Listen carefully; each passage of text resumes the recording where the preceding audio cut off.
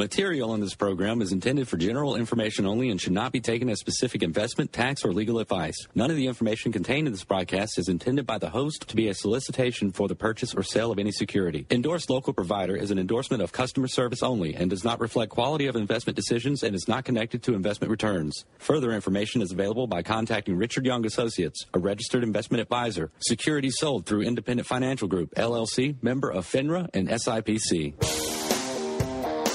Welcome to Money MD, where the money doctors are in the house and giving out prescriptions for better financial health and making smart decisions with your money. We give common sense solutions to your complex problems. I'm Steve Marbert, a certified financial planner and investment advisor with 19 years' experience in providing financial planning and investment advice. And I'm John Travis. I have an MBA in finance. I'm also a Dave Ramsey preferred local provider and have been helping corporations and individuals for over 20 years. We're excited to have you listen to us today on our weekly radio show. We are right here every Saturday like today from 9 to 10 a.m. You can also go to our website, moneymd.net. In the top right-hand corner, Steve, we have that link.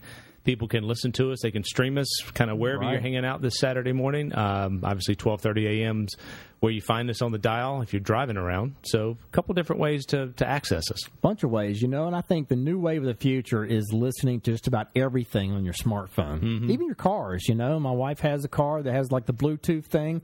She gets in the car, it picks up her smartphone and starts playing whatever's on her smartphone. And I think that's going to be the new wave of the future. And the way to get this through your smartphone is to download the TuneIn Radio app, which is my favorite way of listening. You can, you know, be working out in the yard and have your phone in your pocket and your earbuds in or whatever you use and be jogging and still listening to our show. So download the TuneIn Radio app and also check us out on our website, moneymd.net, where you can link to us there.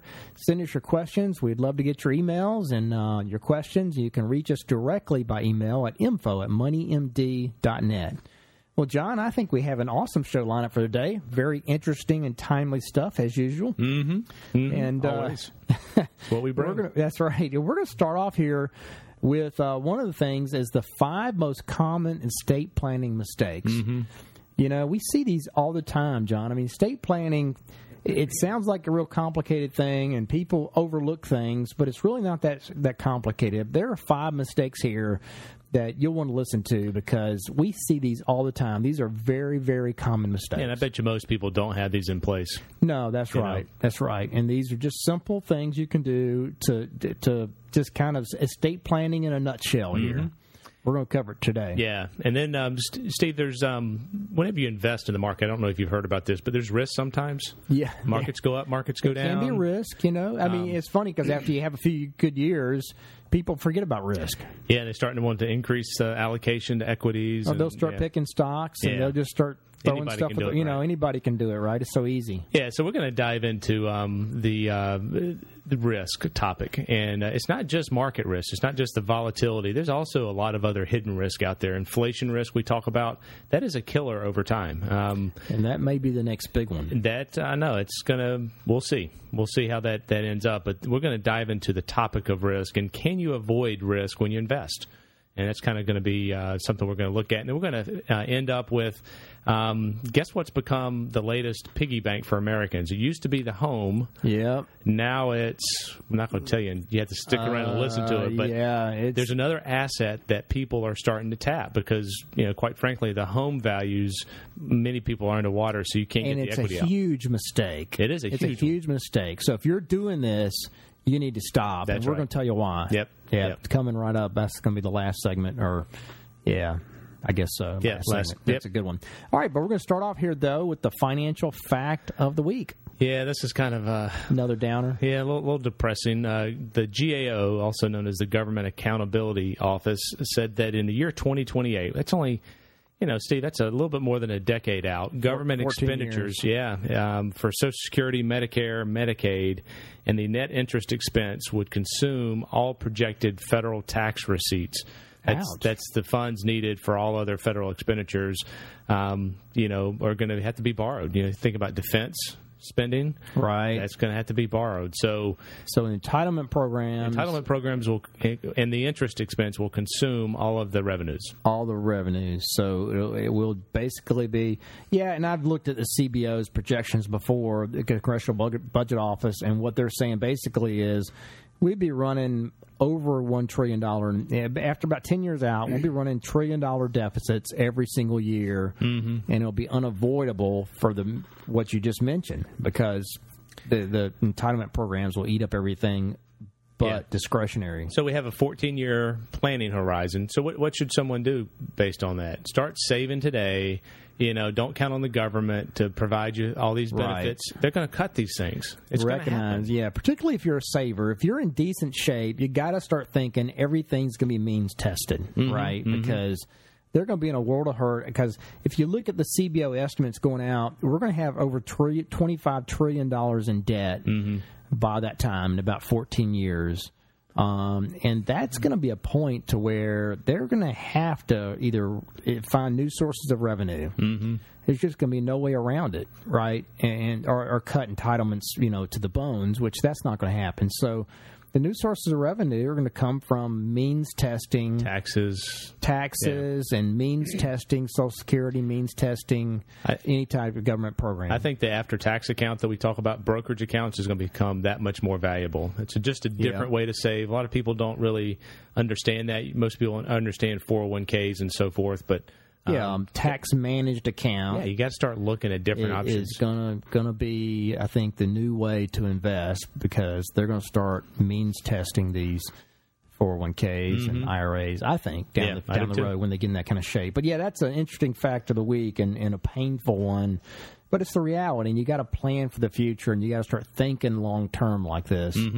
And prepare for those things and set yourself up so that you're not in the crosshairs when the IRS comes looking for more revenue. Yeah, that's right. So coming to get you. That's a good one. All right, that leads up to our first topic here, and that is the 5 most common estate planning mistakes. And, John, most people, when they start thinking about estate planning, they think that only means the wealthy, right? It's not something they have to worry about, right? And if estate taxes were the only issue, that might be true, because the exemption now is more than $5 million per person. It's huge. So it's huge. So that eliminates, 99% of the people out there, and more. But there are many other considerations in making sure your assets go where you want, and that's a big part of estate planning, is making sure your 401k and your IRAs and your house and all your money and all your wealth goes to the people you want and goes in the right form, in the right way. So a little bit of planning can save your survivors dozens of hours and grief and expense. So we're going to talk about how to do that. And unfortunately, it's easy to procrastinate these issues because, you kind of feel like it may never be needed or it's a long ways off. But fact is, it can be, it's very, very important. Yeah, I think the stats bear out that like 60 or 70% of people don't even have a will. I mean, that's kind of a basic, that's right, piece of it. So, it's crazy. And there's what we're talking about here is beyond even that. So, yeah, we're not even talking about the will. I mean, that's an obvious estate planning thing that a lot of people forego. But so just a quick story. When I first got into the financial planning business, I unfortunately quickly saw how important this was. I had a client whose husband suffered a stroke, and he went into a coma. And, for a while, it wasn't really an issue. But, after about a month, the medical bills started piling up. And unfortunately, their major asset was his IRA. And when they started needing money, he was the only one that could sign for it. And he was in a coma. He was incompetent, couldn't sign. And since there was no power of attorney, his wife couldn't get access to their only large source of money. So in the midst of all that trauma and grief, she had to spend countless hours filling out forms, appearing before a judge, and trying to get guardianship over his funds, which eventually she did. But it was after several months, and that could have all been avoided with a simple little bit of planning to get a power of attorney. That process added a lot of stress and grief to her. Yeah, at a time when she was just trying to, cope with things. So it's a very difficult time. You don't want to be trying to cope with trying to get access to your assets. That's right. That's unfortunate. And so that leads us right into mistake number one, is not having a power of attorney for your spouse. I mean, this can easily be accomplished through an attorney by providing sign-in authority over the other spouse in certain circumstances. And, there are also many simple forms on the Internet that you can get this that cost nothing. Obviously, we have a lot of relationships with lawyers in the area, and recommend that you sit down with someone, but that's not for everybody. But, it's a pretty easy step to accomplish. Yeah, absolutely. And I have to admit, Kathy and I, we just took care of this recently ourselves. So we didn't have this for many, many years. But, you have to know how important this is. I knew it for years, but it's easy to put it off. It's very easy not to do this. But there are two different types of powers of attorney that you can get. One of them is called a durable power of attorney. The other is a springing power of attorney. Now, a durable power of attorney, that's always in place. So your spouse can sign for the other spouse, or one spouse can sign for the other if they're incompetent or even if they're away or just unavailable. So that one's always in place. Now, the springing power of attorney, that gets put in place once a doctor signs off that the other spouse is incompetent. So that adds kind of an added hurdle to the process. So, so we would only suggest you use a springing power of attorney if there's a trust issue, since that step adds some grief. It just adds grief to the process, and it opens up, the door for complications. Plus, if you were in a foreign country or, just unavailable for a long period of time, that would not be available to you. So. Like on the golf course for 14 hours? Exactly. Get lost, like our golf marathon we played in the with Young Life. That was crazy, wasn't it? Yeah, so, we think it's better to always have a power of attorney in place unless trust is really an issue. So we'll continue with these when we come back from the break. But if you have questions, you can email us at info@moneymd.net, or you can give us a call at Richard Young Associates at 706-739-0725. You're listening to Money MD with John and Steve. We'll be right back after these messages. Stay with us.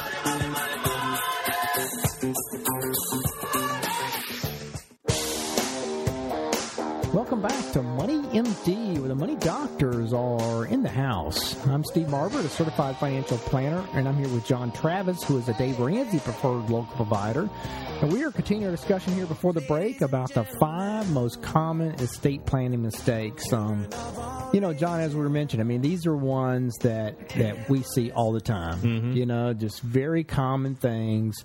Doesn't have anything to do with taxes. It really has to do with how your assets are structured, and are they going to go to the people that you love and that you want to support, after you're gone. But also, are things structured to make life easy for your spouse? Yeah, like the first one was the power of attorney. Exactly. A power of attorney is just a simple tool. If you have it in place, then, if something happens, your spouse can go sign for you, and there's no problem getting it, taking care of business. But if you don't have that in place, you're vulnerable, because, everything that's in your name is going to be very, very difficult to take care of. It's hard to access it without your signature. Exactly. Or it may, if something happens to you, you have to go to a judge. And so we talked about that. So that was number 1 on the list. Number 2 here on the list is simply not listing your kids as contingent beneficiaries on IRAs or retirement plans. That's called a stretch IRA, right? That's right. Steve, most people do list their spouse as the beneficiary. But, if they predecease you, and, it then defaults to your estate. So, and if both of you die together, it goes to your estate, where your kids are required to take the distribution over 5 years. So, if you have a $200,000 IRA, you're going to be taking roughly $40,000 a year. It's going to be taxed at whatever rate your kids are in, and it could be a big tax penalty. So, yeah, it really can. Different way to do this. Yeah, so it may be taxed at a higher rate because it has to come out over 5 years, like you said. Also, if the kids are listed as contingent beneficiaries, then it can be taken out over their life expectancy. It may be 40 years. They get to defer those taxes on a lot of that money. So, if your children are listed, then it avoids probate, and it's very quickly available to your kids. Right. So it just makes all the sense in the world. Take the time to make sure your kids are listed as contingent beneficiaries on your IRAs or retirement plans. Okay, so that was number 2. Number 3 on the list is listing accounts as joint with an elderly parent, joint with right of survivorship.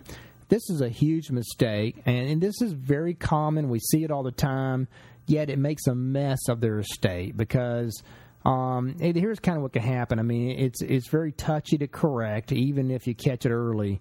I just went through this recently with a client. It's typically done. What happens is a spouse, a child will list their parent. They'll get listed as the joint on their parent's account. They're doing it to take care of their parent. The other siblings, will agree to that, of course, because they want to take care of their parents. And it's there to manage the affairs of the parent. But then once the parent dies, the account immediately becomes that child's without regard to the other siblings. And then that child has to gift their assets to the other siblings to equal the share out. And then they have to file a gift tax return. So it's a huge mess. Well, they may not have to gift it if they just want to keep it. Well, and that's the other problem. Sometimes the child resists, thinking, well, I deserve a bigger share. I was taking care of, mom all these years. I was the one nearby, right? Temptation can be great to help themselves with an extra portion of that. This is a mess that's easy to avoid. Bottom line is just don't do it, except for maybe a small checking account. Instead, make one child have a power of attorney over your parent, and then that way it doesn't mess up the estate. Yeah, they still have access to it, can operate Sign it and help them. Yep, exactly. That's the way to do it. So number 4 here on the list is owning stocks in what we call a DRIP account. It's a dividend reinvestment plan, or in certificates or direct registration. This is another big mistake and a royal mess if a bunch of stocks are owned like this after death. I mean, you'll have to deal with a lot of different transfer companies, and each will want the original death certificate and signature guarantees to re-register the shares. And Steve, I've had to deal with that on a number of clients, and it is a nightmare. It just takes up so much time.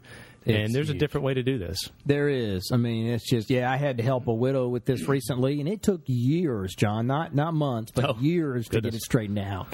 It did. I mean, she had probably 20 different stocks and 20 different, companies, transfer companies, and then she lost some certificates. And if you lose a certificate, try to replace it later, it can cost up to $800 if you're required to have a security bond, which she did. So you need paperwork for every single stock if you have it listed that way directly with the companies. It creates a huge hassle on top of dealing with the loss of a loved one. And then there's the problem of tracking the cost basis on the dividend, reinvested dividends, which becomes a big problem. So you can avoid almost all of this by simply owning the stocks or mutual funds in a brokerage account. You want all of your stocks and bonds and mutual funds in a brokerage account. One brokerage account. Then you only have one company to deal with, and they're usually much easier to deal with than these transfer companies. Yeah, so particularly the cost basis is tracked. It's tracked. Right? So that helps out tax time. You only have to have one death certificate, usually no signature guarantees required. It makes it a ton easier. Yep. So trust me, you want to put any kind of stocks, bonds, mutual funds in a brokerage account. You don't want to have them individually held. Okay, so that was number 4 on the list. Number 5 here on the list is not updating beneficiaries after a divorce or having other kids. We see this often. I mean, you leave your ex-spouse on documents after divorce, or not adding your new kids to your documents as beneficiaries. Your ex may get remarried and have other kids. It gets complicated. It gets a mess. Yeah, it's easy to forget an old life insurance policy, maybe an old IRA or retirement plan. And, there's no way to fix it after death. I mean, your ex-spouse will get it if their name is left on the account. And that usually creates hard feelings by your heirs if it's not distributed to the current family. So this is a this is a big one that we see. Unfortunately, it happens. It is, and it's so simple. I mean, just update everything at once. When the situation changes, it's fresh on your mind. You just got to make yourself do it, and that's kind of the bottom line there. Okay, so takeaways here are, a little planning can avoid huge problems for your loved ones. Probate can be a time-consuming process, but it's easy to avoid simply by listing your spouse and your children as beneficiaries on all of your IRAs and retirement plans. Review and update your wills and beneficiaries every few years. Get a power of attorney for each other if you don't have one, to avoid the grief and the hardship that can cause. So just make sure you get things kind of cleaned up. Right. Email us if you have questions at info@moneymd.net. Okay, and that leads us up here to our question of the week. Yeah, Steve, we have folks come in our office weekly, and they many of them are in their 50s, and their question is, are we on track? That's typically what they say. Are we on track? All the time. Yep. And so this question has to do with the "Are we on track" theme here. And so the question is we have $250,000 saved for retirement, and we're 55 years old, and we want to retire in 5 years. They make about $150,000 per year now, and they have no pensions. And are we on track? And I had that recently. This is a very similar scenario. And for 5 years. Yeah, 5 years. 250 is a sizable amount of money, but to generate the kind of income that they're probably going to need, the answer is probably no. If they had some pensions, I'd say they're on track for about 70. Yeah, and so that's the question: is on track for what? I mean, we've got to figure out how much income they need. If they want to, get 70% or 80% of the $150,000. It's going to be $120,000 a year. They're probably not on track for hitting that kind of income. Well, even if you only needed $80,000 income, which is more typical, right, for a retiree, maybe you need $70,000, $80,000. But think about that, $80,000. It takes $1.5 million to generate at 5% rate of withdrawal. It takes $1.5 million to generate $80,000 of income. Yeah, I mean, if you have, let's say in their case, they had $40,000 of Social Security. That's another $40,000 that they're going to need. From investments, $40,000 to $50,000. They probably need $1 million. Probably, going from $250,000 up to $1 million in 5 years. You got to be saving a lot of jack. Probably not going to happen, right? It's going to be tough. So but these are the kind of things that we do, that we work on, that quite frankly, I would say 95% of the people need help on. Are we on track, and what can I do in order to get to that goal, that income goal? Yeah, I mean, unfortunately, if you don't have a pension, it takes a lot more than you think. So you need to do some planning. You need to start early. Don't wait till age 55. Know your numbers, right? I mean, know how much it's going to take to get you there. So that's a great question of the week. All right, that leads up to our break. But if you have questions, you can email us at info@moneymd.net or give us a call at Richard Young Associates at 706-739-0725. You're listening to Money MD with John and Steve. We'll be right back after these messages and GM News. Stay with us.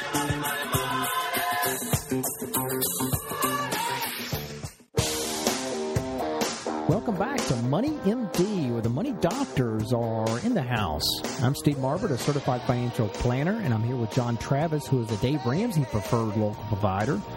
And we are going to continue our discussion here with a new topic, and that is an article called The Inevitability of Risk. John, people, I think, underestimate the different types of risk.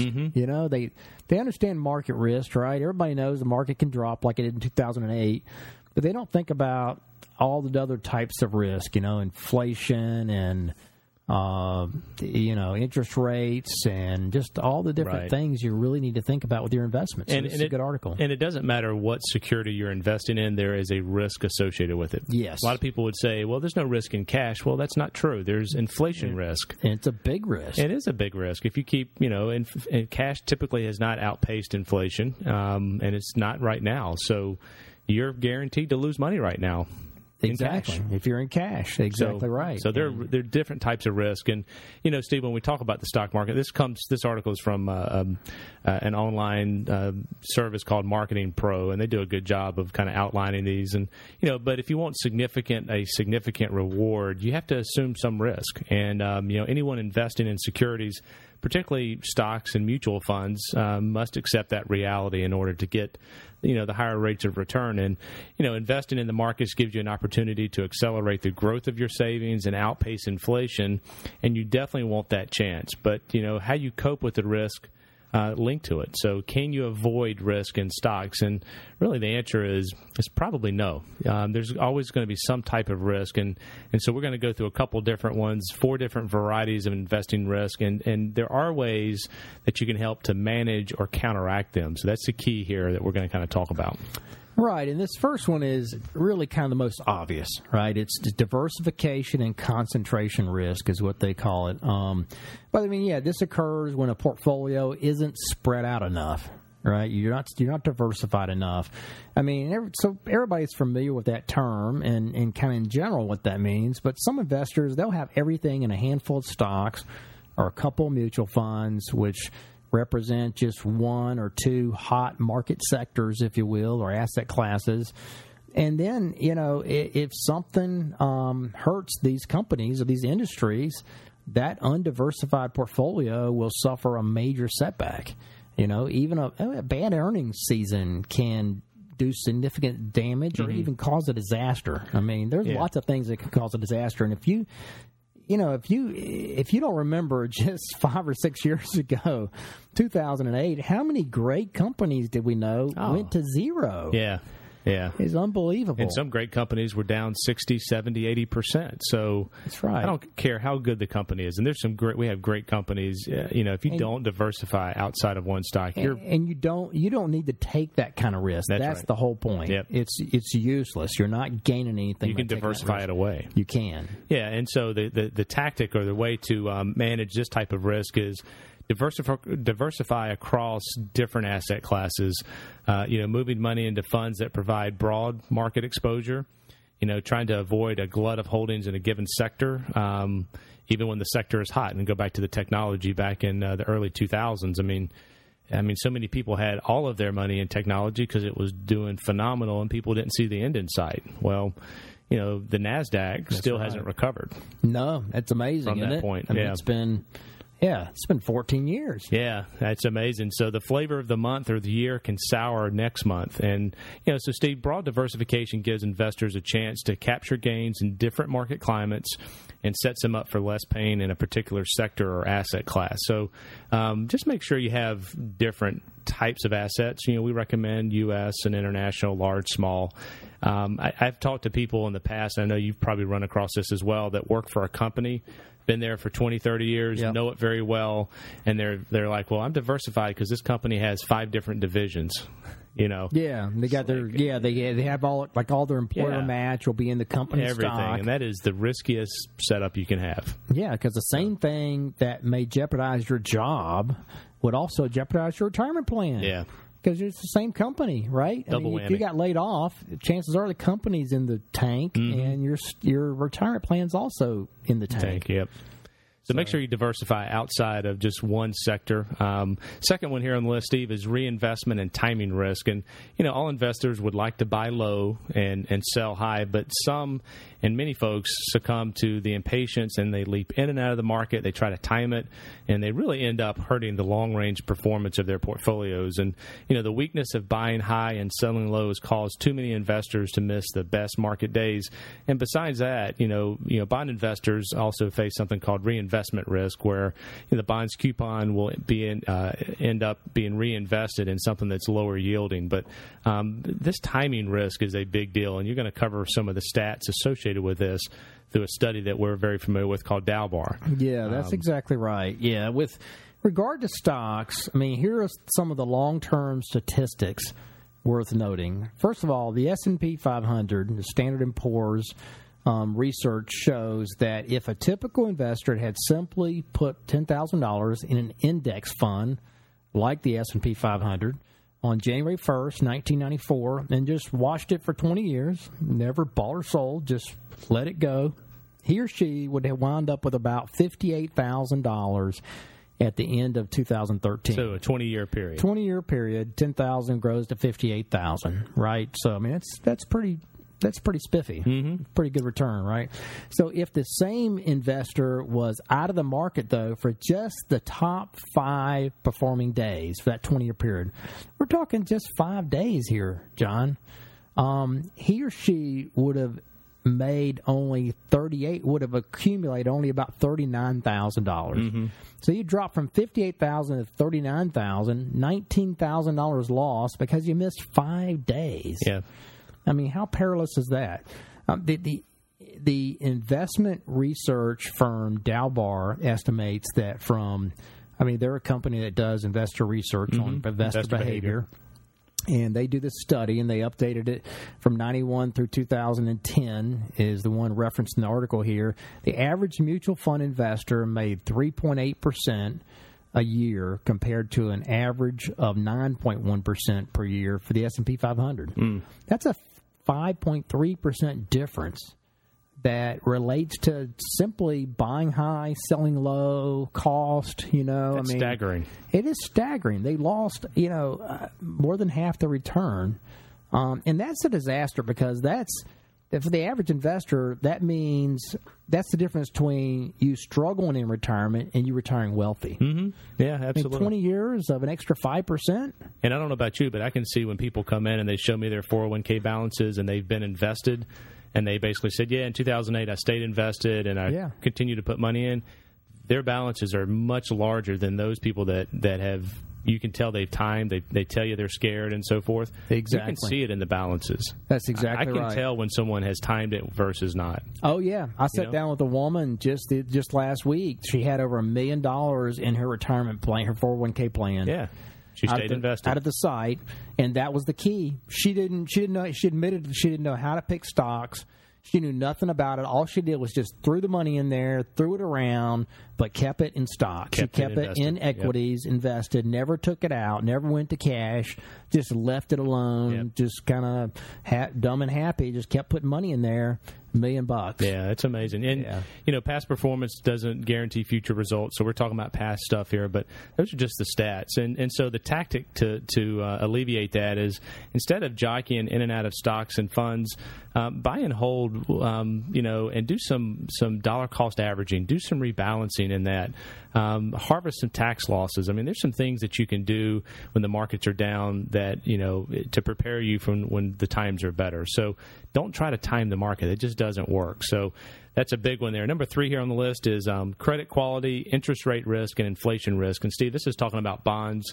You can have a corporate bond rating get downgraded. There's default risk associated with that. You've got interest rate risk, which interest rates are low now. A lot of things that you got to look at when you're investing in bonds. We look at short term and high quality as a great place to be, but you got to be careful in bonds. Yeah, and I would just summarize. I mean, they list some different strategies here, like using laddered strategies, but you just want to keep it simple. The bottom line is just diversify in bonds, buy low short-term, high-quality bonds that are diversified for your fixed income. That's really the answer, I think, to that. Just keep it simple. And then the last one here is general market risk. Anyone with a foot in the markets has to recognize there is market risk, right? And that's the potential that many or all of the market sectors out there, or asset classes, may be really riled by shocks such as the Ukraine thing that's going on, geopolitical things like terrorism, terrorism, recession, natural disasters. So you have to have a strategy for coping with the general market risk. Yeah, and I think that strategy is do some rebalancing like we talked about. Make sure you have a good mix of stocks and bonds going into that. You should have a good understanding of what portfolio you're in and what's the worst 1 year that's happened, so you can kind of understand. So when these things do happen, you don't freak out and you again sell low and buy high. Yeah, so have a disciplined strategy. But in order to make the higher returns in the market, there has to be some risk that you take associated with it. Absolutely. Okay, that leads us to our break here. But if you have questions, you can email us at info@moneymd.net. Or give us a call at Richard Young Associates, 706-739-0725. You're listening to Money MD with John and Steve. We'll be right back after these messages.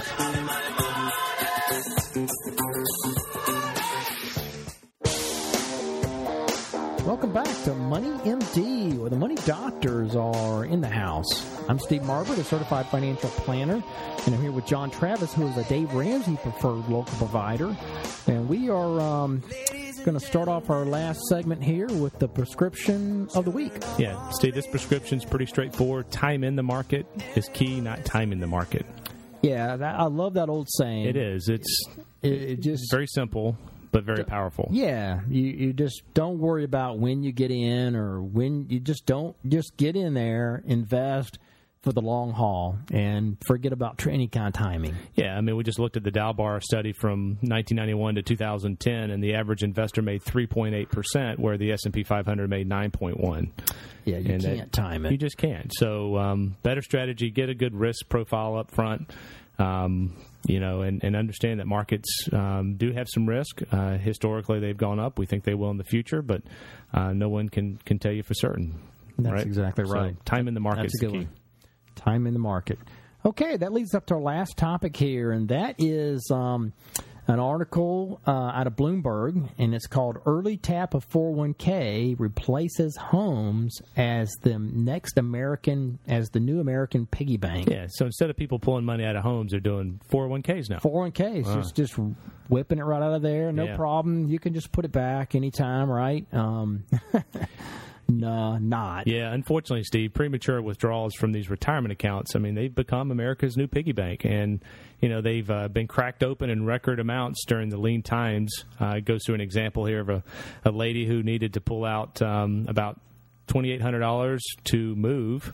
She was, it looks like she was laid off from her job and needed to move about 90 miles from her home in Pennsylvania to her mother's basement. So she pulled out the $2,800, and she said, we made 2 trips, got real expensive.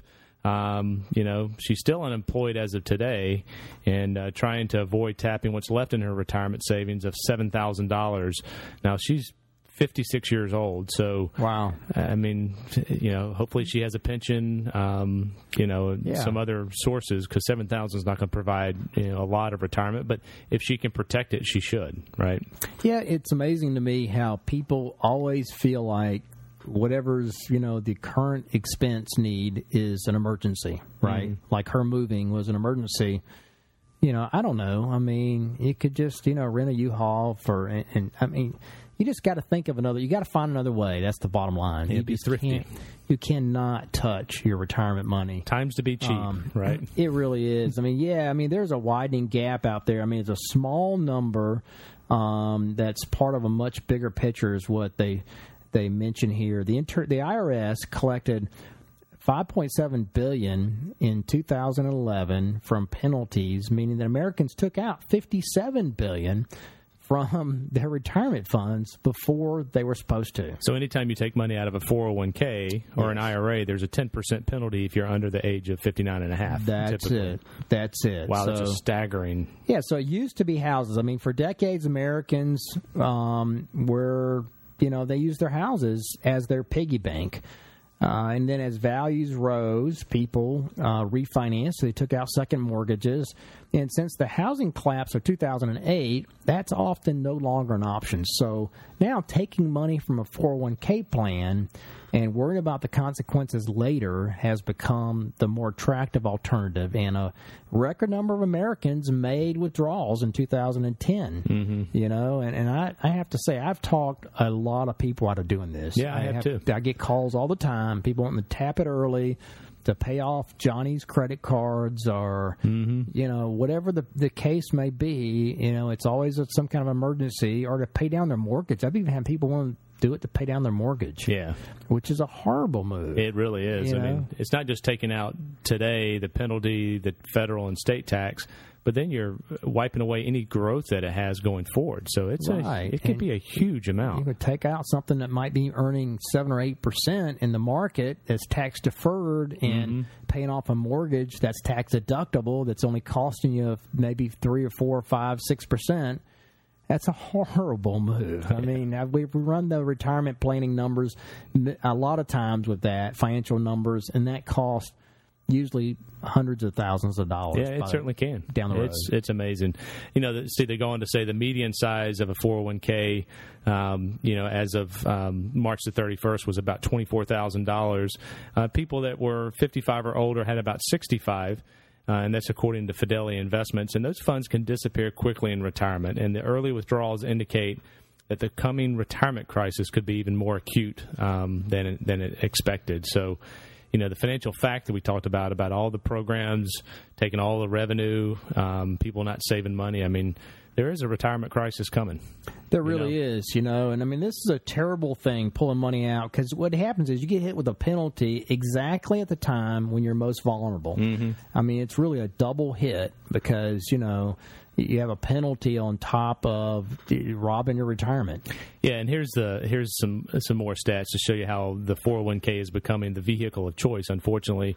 And this is adjusted for inflation, but the government collected about 37% more money from early withdrawal penalties than it did back in 2003. So a lot more money is coming out, and the amount of home equity loans outstanding was about $704 billion in 2013, and that's down 38% from 2007 peak. So people just aren't able to tap the home equity because they don't have any anymore. Right, so right. They didn't have access to the home equity, and so now they're going to the 401k. And in 2011, 5.7 million tax returns, or about 4% of all U.S. households, reported paying these penalties on early withdrawals. And it goes on to say the government collected more than enough money from these penalties to fund the National Oceanic and Atmospheric Administration. That's good to know. Wow. I don't know what they do. I don't know. That's another administration we don't need. Yeah, I know. As economic conditions have deteriorated, such withdrawal rates spike as they did back in 1991, 2002, and 2007. And, Steve, what this is a symptom of, and we've talked about this, if you don't have an emergency fund, right, you're going to go to your 401k. That's it. I mean, that is the underlying problem. It's a lack of planning. It is. It's not having that cash on hand to protect your 401k and not going to credit cards. So emergency fund is the key way to avoid this. That's exactly right. And they talk about, the hardship penalty, and it is kind of a catch-22, as they mention here. I mean, on one hand, the penalty is meant to discourage people from taking money out, but at a time when millions of families are in hardship, like they were in 2008, they're more likely to take that money out. So the penalty hurts them even further. So early withdrawals, I think, John, my opinion, early withdrawals, I think, should be illegal. I think it should just be done away with because people do it for stupid reasons. You hate to say it, but they are. I mean, they're just reasons that seem like an emergency, but they're not. I mean, your retirement is going to be more of an emergency than whatever you're dealing with now. Yeah, and what's going to happen is they spend it down, and when they go into retirement, it's going to fall back on the government to take care of them. Yeah, I mean, what are we going to do? We're going to let them spend their Social Security early too? Yeah. I mean, you can't. I mean, today... Don't say that. Today, 401k plans are yesterday's pension plans, right? You don't have pension plans anymore. So this is your pension. You couldn't take your pension out when you had a pension plan. Well, you shouldn't be able to take your 401k out till you're 59 and a half, because when you take it early, you're going to be destitute if you're having to rely on that. And I just think this money ought to be locked up, and so, withdrawals at any age are taxed at regular rates, but there's a 10% penalty, as we mentioned, if you take money out before age 59 and a half. Yeah, there's a couple cases that you can be protected. Medical, issues, disabilities, some things like that. If you're over 55, you may be able to escape the penalty. But, Steve, there's a couple of suggestions out there that they're looking at, Yeah. And as we talked about, some people are saying you ought to have penalty-free withdrawals, which I don't think is the right answer. No, and some people are saying put a higher penalty. I like the option of not being able to take it out at all. I don't think it should. Maybe you have one hardship or two hardships, disability potentially. But at least if you're going to have hardships, at least limit it to, say, $10,000. Yeah, so you can't just wreck the plan. You know what I mean? Yeah, there's got to be a balance here, and unfortunately, there's a retirement crisis coming. People have not saved for retirement, and it's going to fall back on the Social Security system. We just talked about the financial fact that's going to be under struggles and stress as well. So start today. We can see this stuff coming, down the road, and you got a little bit of time to plan. So get that emergency fund. You can, alleviate a lot of this headaches. Yeah, you can. So just do some smart planning. Don't tap your 401k plan early. I don't care what the reason is. I know your back may be against the wall, but, it's protected. I mean, it's protected from, it's judgment proof in a sense, in a lot of cases it is. They can't, sue you for it. Mm-hmm. And the reason is because it's supposed to be protected for retirement. So leave it that way and don't tap it early is really kind of the moral of the story here, right? Okay, well, that brings us up to a close for this week's edition of Money MD with John and Steve. Tune in next Saturday from 9 to 10 a.m. to hear more prescriptions for your financial health. And do check us on our website, moneymd.net. Email us your questions at info@moneymd.net or give us a call, John and Steve, at Richard Young Associates at 706-739-0725. Thanks for listening. Have a great weekend. Have a good one.